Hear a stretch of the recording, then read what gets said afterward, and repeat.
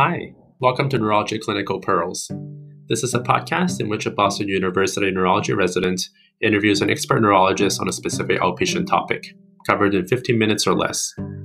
The contents are meant for educational purposes and not for direct medical advice. Today, our resident is Lucas Horta, and he will be interviewing Dr. Caitlin Bird, who is a movement disorder specialist. In this part 1 of 2, they'll be talking about a general approach to tremor, including important elements of the history and exam and diagnostic studies to consider. Then they go on to discuss essential tremor and essential tremor plus. We hope you enjoy.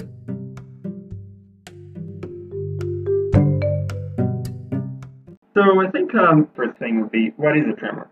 So a tremor is any sort of involuntary movement that looks rhythmic. So it happens regularly. It's also oscillatory, so it tends to rotate around a central plane, or some people refer to it as an axis. I would say the one movement disorder that tends to get confused with tremor would be myoclonus. And I like to think of myoclonus more as like a sudden, brief, almost lightning-like muscle contraction. It's the shortest lasting of the movement disorders. So a tremor, you tend to see more of a pattern to it, more of a regular rhythm. So what are the key things to ask in the history for a patient with tremor? So ask about age of onset, any temporal evolution of the tremor. So did it start all of a sudden, or has it slowly changed over time? Ask about what position the tremor seems to be worse in. Is it worse at rest? Is it worse with activity? It's important to get a sense of whether there's a family history of tremor, a sense of whether there's any improvement in the tremor with alcohol consumption. Get a good medication list and ask about toxin exposure. What medications commonly cause tremor? So things like Depakote, SSRIs, sympathomimetics, antipsychotics, and lithium are all prime suspects. What about toxic agents? What do you typically see? I would say that heavy metals are probably the most common causes of tremor, so checking for things like mercury, lead, or manganese. Now moving on to the exam. What's the basic neurology exam that you do for every patient with tremor, and how would you titrate that according to what you find? So look to see what parts of the body are involved with the tremor. Is the tremor predominantly in the upper extremities, the lower extremities, the head? Is it on one side of the body, both sides of the body? See if the tremor is worse when the patient is at rest or otherwise distracted. For this, I tend to have the patient put their hands in their lap, look me in the eye, and recount the months of the year backwards. I frankly don't care if they're able to name the months of the year, but I keep a close eye on their hands to see if there's any fresh tremor that pops up. See if there's any tremor with posture, so I have the patients extend their hands out in front of them. Have them hold it there for a few seconds. You might find that there is what we call a re-emergent tremor, or it takes a second or two before the tremor kicks in. I also have them bend their elbows and hold their hands underneath their chin. Again, hold for a few seconds, see if the tremor comes back. I check to see if there's tremor with goal-directed movement. So easiest to do this on finger-to-nose testing. Tremor can sometimes get worse at the end target, right as they're approaching your finger or approaching their nose. I also tend to see if they have tremor when they're writing. I like them to do an Archimedes spiral, which is a spiral that starts in and kind of arches outward on a piece of paper. I have them draw it with their hand both off of the paper and on the paper, because depending on how bad the tremor is in both positions might point you to a certain diagnosis. Try to estimate the frequency of the tremor, whether this is less than 4 hertz, which would be a low frequency tremor, a medium frequency tremor at 4 to 8 hertz, or a high frequency tremor at 8 hertz. And then, of course, I look for any other signs of systemic illness or neurologic disease. And keep a close eye on any time the tremor might come out. So when you're doing a gait exam, see if the tremor reemerges. All right, great. So I usually don't tend to order a lot of lab work for these patients. Is there any specific test that you typically order? Yeah, I agree. There's not a lot of necessary lab work that you need to get for these patients. I think it's reasonable to check a thyroid level if they haven't had electrolyte levels, LFTs, or a renal function panel recently. It's useful to get those just to make sure that there's no derangements that could predispose them to an enhanced physiologic tremor. If the history is suggestive, you can get heavy metal screening. And if the patient is young or you have suspicion for Wilson's disease, it never hurts to send a copper and a ceruloplasm. Now, how do you organize the differential for tremor in your head? Usually what I think of is this essential tremor? And then I try to see if it fits or not. How do you go about it? I think that's definitely the $1,000,000 question. Different people think about tremor in different ways. Some people like to break it down by position, whether it's a rush tremor or an action tremor. Some people like to break it down by frequency. I think a useful way to break it down is similar to what you were talking about, whether this is a essential tremor or not. So is this an isolated tremor disorder? So could this be an enhanced physiologic tremor, an isolated focal tremor in the head or the voice? Could this be an orthostatic tremor? Or are there other things on exam that might suggest that this is a dystonic tremor or a Parkinson's-related tremor or a Holmes tremor or myarrhythmia?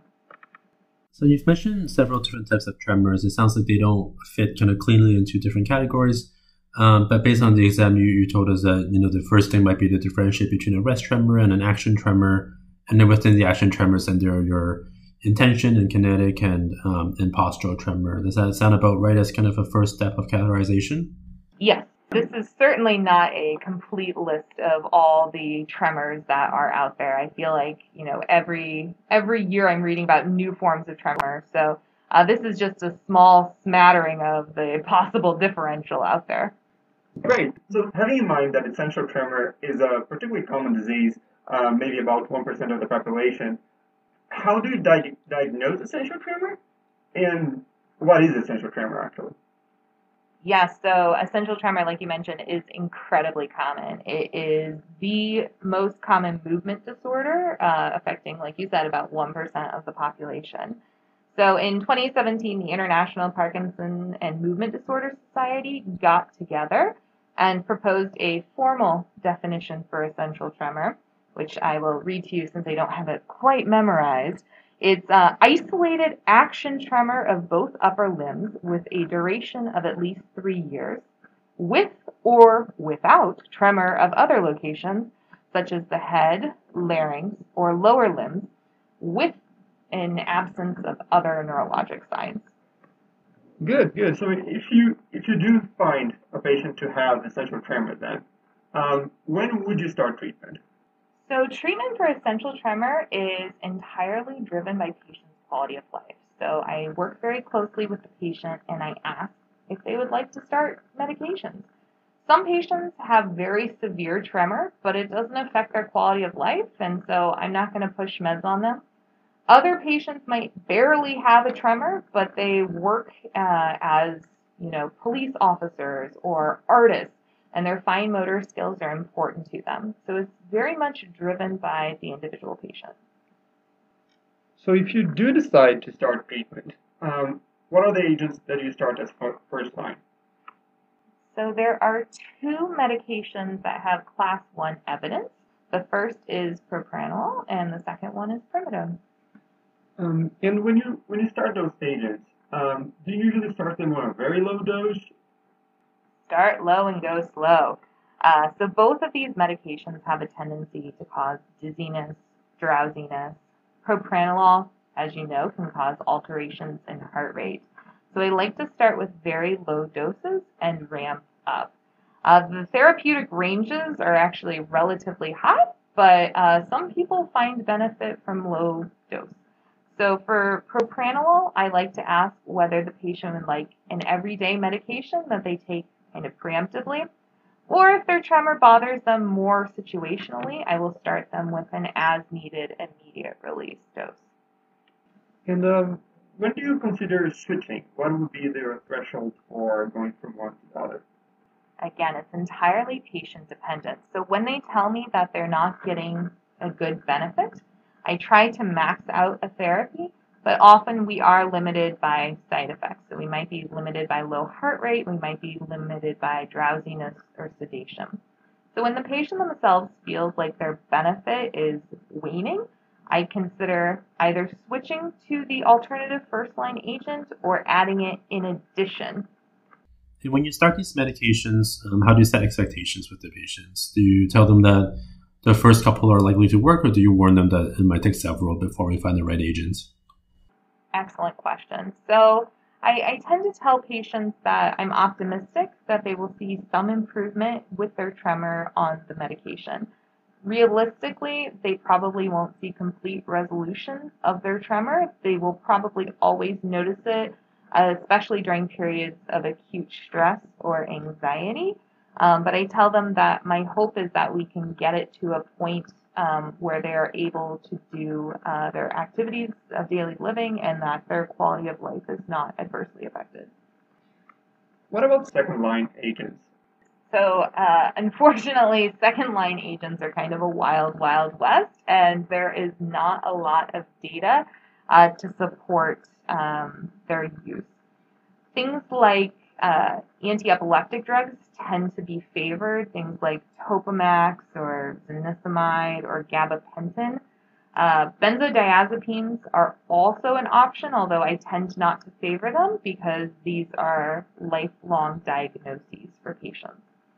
In addition to medication therapy, there are also adaptive devices that I encourage patients to use, especially as the tremor is getting worse. Occupational therapy has access to these, but there are things like tremor canceling spoons or weighted silverware or weighted pens. What about advanced therapies? What are the indications?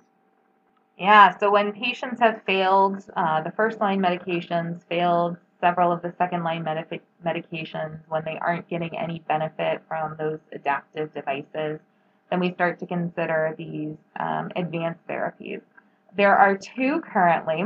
The first one is deep brain stimulation to the VIM, which is in the thalamus. This can be done unilaterally or bilaterally. It can be adjusted over time. It does require the patient to have brain surgery, and they do have a battery pack stimulator that's in their chest about the size of a pacemaker. The second procedure was approved in 2016, and it is a focused ultrasound thalamotomy. They focus on the same part of the brain, so the VIM, and they do an MRI-guided lesioning of that part of the brain. It's the same part of the brain that's affected with the DBS, but it doesn't involve any cutting, drilling, or brain surgery. So these advanced therapies sound fairly drastic to treat what we consider a benign condition, even though obviously they can greatly affect patients' quality of life. I'm just wondering what the threshold is for referring patients for these kind of therapies. So unlike Parkinson's disease, where I think we're tending to offer these advanced therapies earlier, I think we do tend to save these as a last resort for essential tremor. And in these patients, they really need to have demonstrated that the tremor adversely affects their quality of life, that it severely impairs their ability to carry out their functional tasks. With both of these procedures, bilateral intervention can lead to severe ataxia, can lead to severe dysarthria, and to the point that we don't even allow focused ultrasound bilaterally. But there are side effects, and so it's important that this is kind of a procedure of last resort for patients. Good. And what about ET Plus? What is it? So ET Plus is when you have essential tremor, but there's some other abnormal neurologic signs on the exam other than just the tremor.